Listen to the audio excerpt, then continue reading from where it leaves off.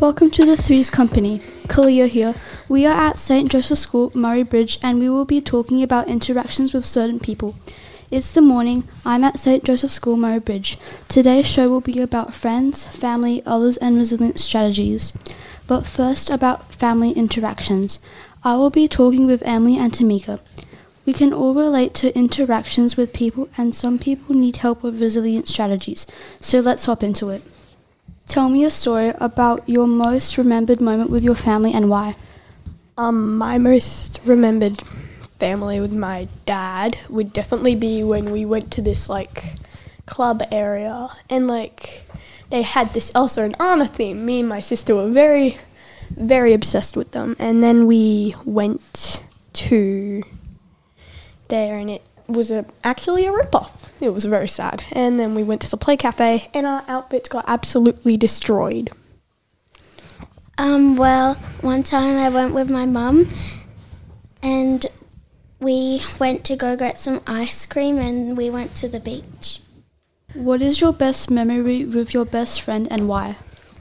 Well, my friend is Lexi and we always hang out and go to each other's houses. My most remembered moment with them would definitely be when we met, because it was just we saw each other, we were like, yeah, we're going to be friends. Tell me a story when you and your best friend had to be really resilient.